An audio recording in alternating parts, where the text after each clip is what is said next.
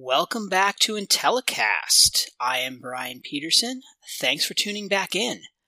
This episode is brought to you by EMI Research Solutions. If you want to connect with us, you can reach out to us on email at intellicast@emi-rs.com or on Twitter at EMI_research or Intellicast1. You can also leave us a voicemail or text us at 513-401-5463. Got a good episode for you today. We are joined by President of Breakthrough Research, Dan Breaker. This was a great conversation. Not only did we learn more about Dan, how he got into market research, and why, as being a Canadian, he is not a hockey fan, but a basketball fanatic. We also learned about Breakthrough Research's new brand authenticity approach. It was really cool to talk about the results of which brands are considered authentic that Dan and his team uncovered with their pilot program. I don't want to give it away now. I'm going to let you guys find out with the interview. And so with no further ado, let's jump into the interview with Dan. Joining us now, we have Dan Breaker. He is the president of Breakthrough Research. Hello, Dan. How are you, sir? I'm good. How are you? I'm great. Glad to have you on today. And thanks for joining us. And we'll get into my first question, I think is an obvious one. Is Breakthrough Research, is that based on your name, Breaker? It is a loose pun based on my name. When the company first started, it was actually spelt like my last name. It was Breakthrough, Brake through, Okay. which was more of a pun on the name. And honestly, the reason we did that is because I really was bootstrapping things when the company started and I couldn't afford to buy a domain, and that one was available. And that's how the company got named. But after a while, it just became confusing for people and we rebranded. And at that point, I could afford to buy a domain. So we changed the name to the traditional spelling of Breakthrough. Well, I love that story. And I'm not sure if you're aware of this, but our podcast is the definitive industry leader in evaluating and analyzing company brand names. We set the standard for insights and expertise in the field. And we talk about brand names a lot. I'm not even kidding. When lots of companies change their names and rebrand, we're kind of critical of it. So I'm actually love yours. That's a good one. Anyway, enough about us, right? So Dan, what led you kind of to market research? What's your background? Well, I'll tell you how I got into the field, and it's going to make me sound old because it's got some very old school references in my story. But I started by studying psychology in school, and my original plan was to be a psych professor. That's what I thought I would be. And I was doing research in a lab at our university. And I just kind of found that the academic world moved a little too slowly for me. I was interested in something a little more fast paced, but I had no idea what I wanted to do and no idea what my next steps were. And I graduated from school, and this is the part where it sounds old school. I saw an ad in the paper for a market research internship with a company that was then called the Angus Reid Group, that was later acquired by Ipsos, but it was the Angus Reid Group in Canada. And I had no idea what market research was. I had no clue, but it had the word research in it. And I thought, well, I like to do research. I work in a lab and I like research. So I applied for it. And it was the one job I applied for, and I got it. And I've stuck with it ever since. I just found like it was a natural fit for me, and it's turned into my career. But if I hadn't seen that ad in the paper, I probably would have never even thought of market research. Isn't that crazy? Like, your story is interesting, but it's not that unique. Lots of people just kind of fall into this field, right? Yeah, it's very true. And imagine the talent we could have if we actually tried to promote our industry instead of just kind of hoping that people find something intriguing about Angus Reid or something. Yeah. Yeah. I mean, now they do have masters of market research programs. So some people do come into the field with a little more knowledge of what the field is, but I don't think they had those when I started out. And at the time, everyone just kind of fell into it accidentally. No one really knew what market research was about until you started doing it. Well, I would think a psych background certainly helps in understanding, your role at a market research company. That's understanding how their brains work and consumer behavior and things like that. So I think social science is a great background. And so you also worked with some big names in the industry, not just Angus Reid. I saw you worked with Ipsos. And how did this kind of background lead you to starting your own company?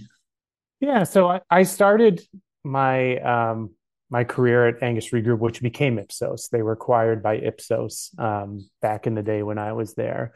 And it was a great company. I really, really enjoyed my time there. And I worked for a couple, bigger market research companies. And, I really enjoyed those experiences. I met a lot of great people. I definitely learned a lot. And, the people I met are still some of our employees at Breakthrough today, some of our clients, some of my really good friends. So I had some really great experiences. But I found that when I was at the bigger companies, like any big company, there was some red tape and there was some bureaucracy. And it also just felt like when you're at a bigger company, there's a lot of pressure to have profits. And sometimes it felt like all the focus was on profits and sales and, honestly, less on just doing great work for the sake of doing great work and having great relationships with our clients. And, I kind of just felt that maybe there was a different way to go about it. If you could have more of a boutique agency, you could have deeper relationships with your clients. You could be more focused on just doing the great work. You didn't have to worry about every point of margin or profit. And that's kind of what led me to start my own thing. And, that was 10 years ago. We had our 10-year anniversary this year at Breakthrough. And at that time, I didn't know what it was going to be. I didn't know if it was going to be me and one other person. I didn't know if it was going to be a big company. I had no idea, but I just wanted to start and see what happened. And we've kind of just been moving along organically since then. I perused your website, and you have not just you on the team, you have a very large team. So you've obviously been very successful, and sounds like you've created what you wanted, which is a boutique agency with deeper relationship with clients. Is that true? Like, what do you tell us about Breakthrough Research, maybe? Yeah. Yeah. No, we're a boutique agency. And as I mentioned, we had our 10-year anniversary this year. So we've been around a little while now. And, when I started at it, as I said, I didn't really know what I wanted it to be, but I guess it's kind of turned out what I wanted it to be. It is a boutique agency. The team is a fantastic team. I'm very lucky about the people that we have, just both the talent and the pleasure it is to work with them. We've got great, great people. We've got great relationships with our clients, and we really are just a custom research agency at the heart of it. We do all forms of quantitative and qualitative work. We do domestic work. We do global work. So we're a custom research kind of shop. There are a couple of things that make us a little bit different. We do have an in-house innovation team. So we've got a chief innovation officer with his team, and he creates proprietary approaches based on his academic work. So he creates approaches to measure implicit associations and to measure emotion. And we launched a new tool earlier this year to measure brand authenticity. And so he creates some of those tools. And then design is a very big part of our brand as well. We have an amazing in-house design team. They touch every slide of every deck. They create video. They do other multimedia stuff. And we really use design and data visualization to help make our deliverables more engaging and more exciting and more shareable. So the insight and design, the innovation and design parts are a little bit what makes us different. But at the heart of it, we're just a boutique custom research agency. No, I really like that. Yes, innovation for sure, or at least having a chief innovation officer and putting a focus towards innovation, to me sounds very unique and sounds kind of exciting. And our industry has been, until the past few years, I think we're catching up now, just horrible at design. So many bad PowerPoint presentations. I still see bad PowerPoint presentations, and that, the focus of what we do is to deliver actionable insights, but it's really hard to do sometimes when you just have a boring PowerPoint deck. And so it's good to hear that you focus on having a design team and visualization. This is why producer Brian is here as well. He does the same thing for us, but that's kind of a newer role, and I think in our industry. Yeah. Yeah.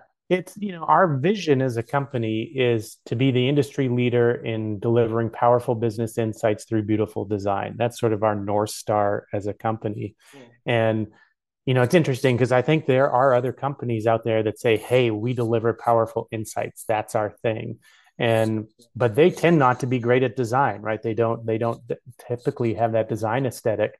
And then there are other agencies too, not just us, that are very focused on design, but by and large, they're not as strong at the insights and the methodology. So that's how we see our unique place in the industry, is the marrying up of those two things. We can get you those powerful insights, but we're going to deliver it in a way that's very engaging, and you can send that right up to your C-suite because they're really going to understand it and be excited to receive it and share it across the organization that way.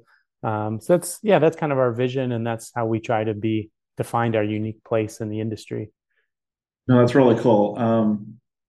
And you mentioned Chief Innovation Officer and creating proprietary tools such as implicit associations. And I guess you launched a product, brand authenticity approach. Is that correct? Am I saying that right?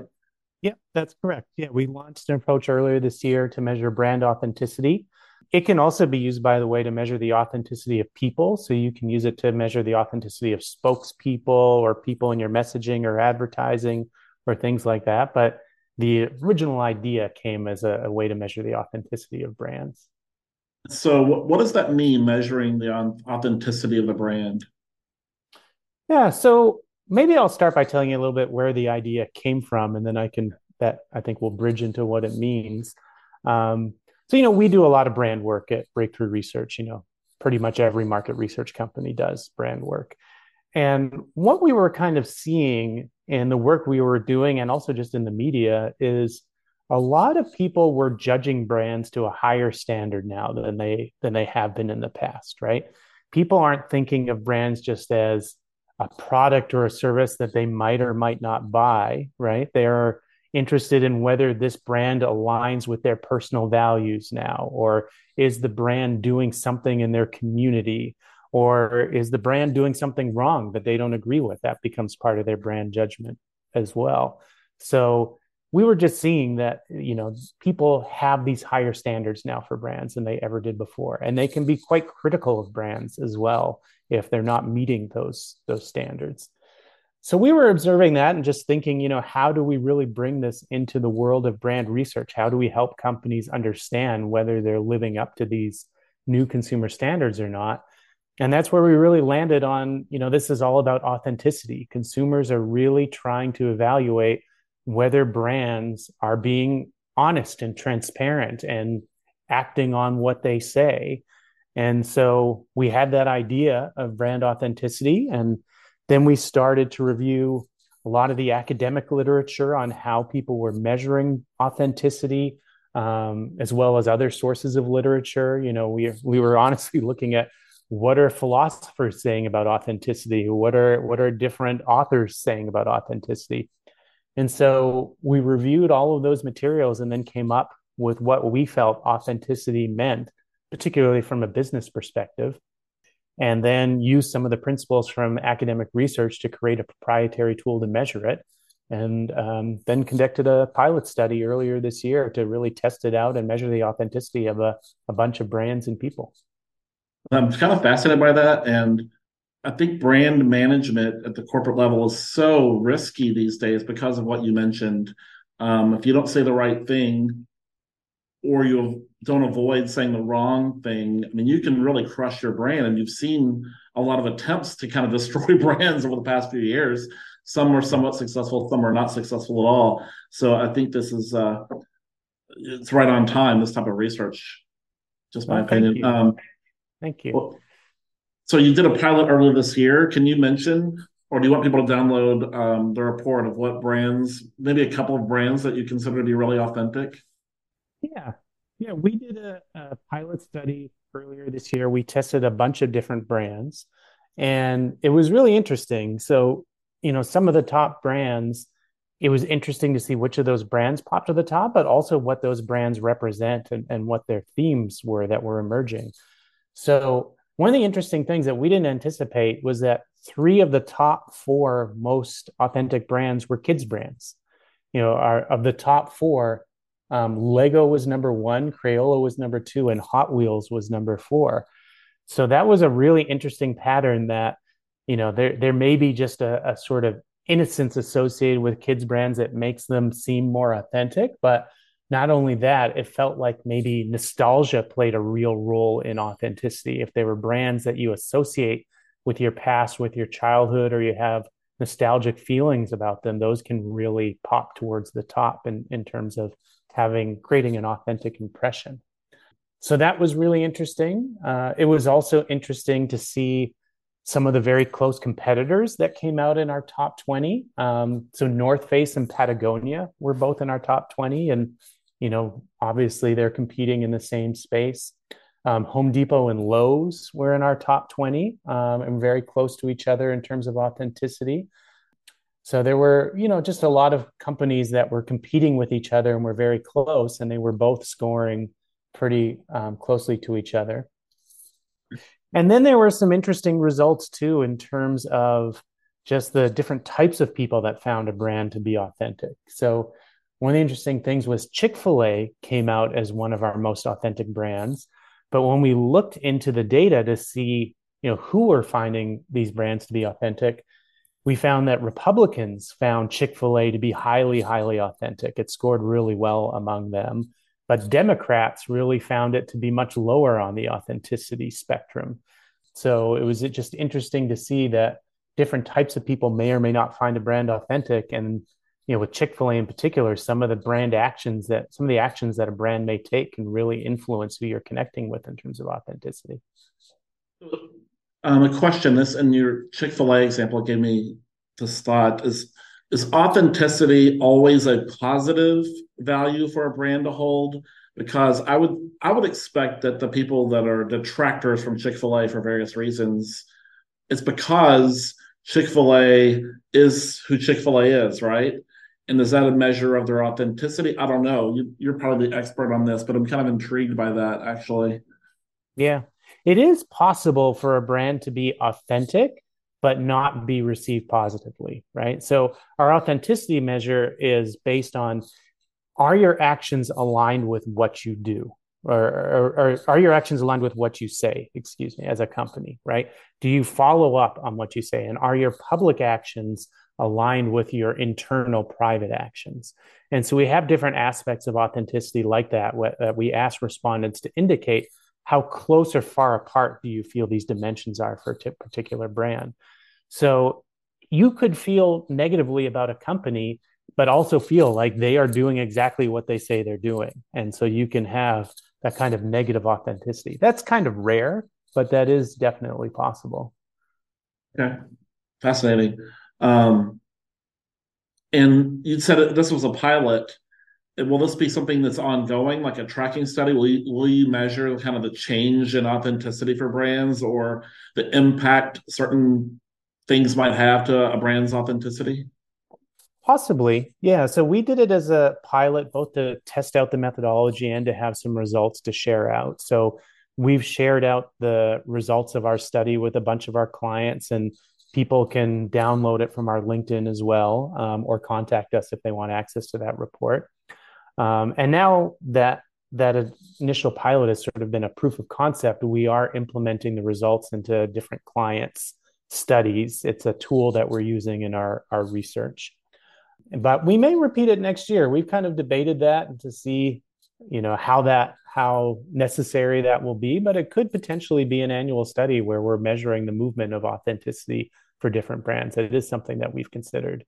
I have downloaded this report. First of all, it's beautiful. Thank you. It's really, the design element is really popping. It's coming through. And so it's I would recommend anybody to download it. You'll learn something and at least see a really cool report. And you made a recent LinkedIn post about the word authentic being the word of the year. And that kind of lends itself to our discussion, right? Yeah, exactly. Yeah. So first of all, thank you for the compliments on the design. All the kudos goes to our design team. I absolutely have no design skills, so I take no credit for that whatsoever, but I'm glad that you like it. And then, yeah, we did post on our social media recently. Authentic was designated as the word of the year by Merriam-Webster. That just came out a few days ago. And so we were very excited to see that. I think that really validated the approach, our belief that people are finding authenticity to be more and more important for their brand relationships and just for their lives, I think was really echoed in that step by Merriam-Webster to recognize that as the word of the year for 2023. So we were very excited to see that. Yeah, man, you gotta love when that happens. Just somebody else recognizes the word authentic that lends itself, it gives you momentum for what you're already doing and kind of gives you that gut check. Hey, we did the right thing, right? Yeah, exactly. Exactly. And, a lot of people were speculating, is AI going to be the word of the year for 2023 or something along those lines? And, it really turned out to be authentic. And, AI is a very hot topic, but I think that even creates more of a need for authenticity, right? In these days when you don't know what's human versus what's a bot, or has this article been written by a computer or has it been written by a person? Has this artwork been created by a person or a computer? It just makes the importance of authenticity elevated even beyond what it was before. Right. Anything else about the authenticity approach that you'd like to talk about before we move on to a couple fun questions? Not that Well, that isn't fun. yeah, as I mentioned, it can also the approach can also be used to test the authenticity of people, not just brands. So in our pilot report, if people do access that, you'll see some of the results of the people test, and there were some interesting findings in there. We showed some of the results kind of in a head-to-head format, and we showed, who's more authentic, Taylor Swift or Oprah Winfrey, who's more authentic, Joe Biden or Donald Trump, and who's more authentic, Elon Musk or Mark Zuckerberg. So there were just some fun results there that people can check it out in our report, and it is something that I would hope that brands keep in mind too, if they want to test a new spokesperson for their brand or someone they're going to put in their messaging or their advertising. This could be a really good approach for them as well. And I love that you did kind of the Elon Musk brands and you did the news and media brands. So you measured authenticity of Fox News and MSNBC and CNN. That's really cool. Yeah, We don't have to give that one away. People have to download the report to get that one. fair And enough. the gaming tech company. So yeah, it's very thorough. This is really cool. No, thank you. And so you can go to the website or LinkedIn to download that authenticity report. And then moving on to a fun question. You're a basketball fanatic. That's That on your is true. website. How did you Yeah. become a basketball fanatic growing up in Canada? Well, that's one of my big secrets as a Canadian, that I am not a hockey fan. All of my friends and family were big hockey fans when I was growing up, but here's my secret shame, is that I don't even know how to skate. My parents put me in skating lessons when I was a kid, and I refused to go, and I never learned how to skate, and I never became a hockey fan. But I loved playing basketball as a kid, so I was a huge basketball fan and played basketball and watched the NBA. And at that time when I was growing up, this is again going to make me sound old, but Canada did not have a basketball team. This was before the days of the Toronto Raptors. So I became a Portland Trailblazers fan. They were my favorite team. They had a really good team at the time, led by Clyde Drexler, and he was my favorite player. And I just became a lifelong basketball fan from there. Brian, you Yes, want to throw him off the podcast because of his lack of hockey affinity. You finally have a Canadian. We have a I know. Canadian. I It's know. almost, by the way, recently we did Insights Takeover Week in social media, and basically all we did was make fun of Canada. So this is a perfect interview for that. Yeah, Brian, go ahead with some hockey Yeah. questions. No, I won't get Dan on hockey questions. But don't feel bad about not being able to skate. I don't know how to ski, so and most of my Okay. family does. Oh, you can't ski? No. And people I tell around here, they just assume I can. So Yeah. You do get a lot of that. When people find out you're Canadian, they all assume you're a hockey fanatic, that you can skate, that you can ski, all that kind of stuff. And it's yeah, it's a little bit of a personal shame that I don't know how. It's one of my life goals to learn how to skate. Well, you have the Canadian, you seem like a very nice person. Like all Canadians to me seem very, very nice. And so you have that a stereotype going for you. Yes, that's a positive. Thank you. I always have a joke that I share with people, that Canadians are the nicest people in the world, except for the ones that move to the US, Oh, all which is right. just a joke. Well, It's absolutely just a joke. It's more to make fun of myself than anything else. right. So if people want to reach out to you, they want to download the report or more information on this authenticity or anything else that Breakthrough does, how can they reach you? Yeah, so they can reach me at my email is probably the easiest way, dbreaker@bthrough.com. We're also on LinkedIn, and I'm on LinkedIn. If you don't have access to our email, it's a pretty easy way to find me. And then our report is downloadable from there as well. But if you reach out to us, we'd be happy to send you a copy of it as well. Awesome. Thanks for your time. It was really interesting. I love learning about new techniques and seeing Fancy really design beautifully reports. So appreciate that, Dan. And have a great day. Yeah, thank you so much. Yeah, really appreciate you having me here as a guest. And it was great to talk to you all. And wish you a happy holidays ahead. Yes, you as well.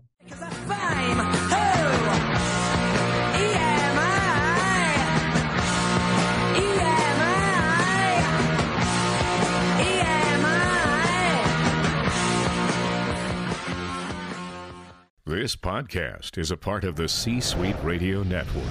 For more top business podcasts, visit c-suiteradio.com.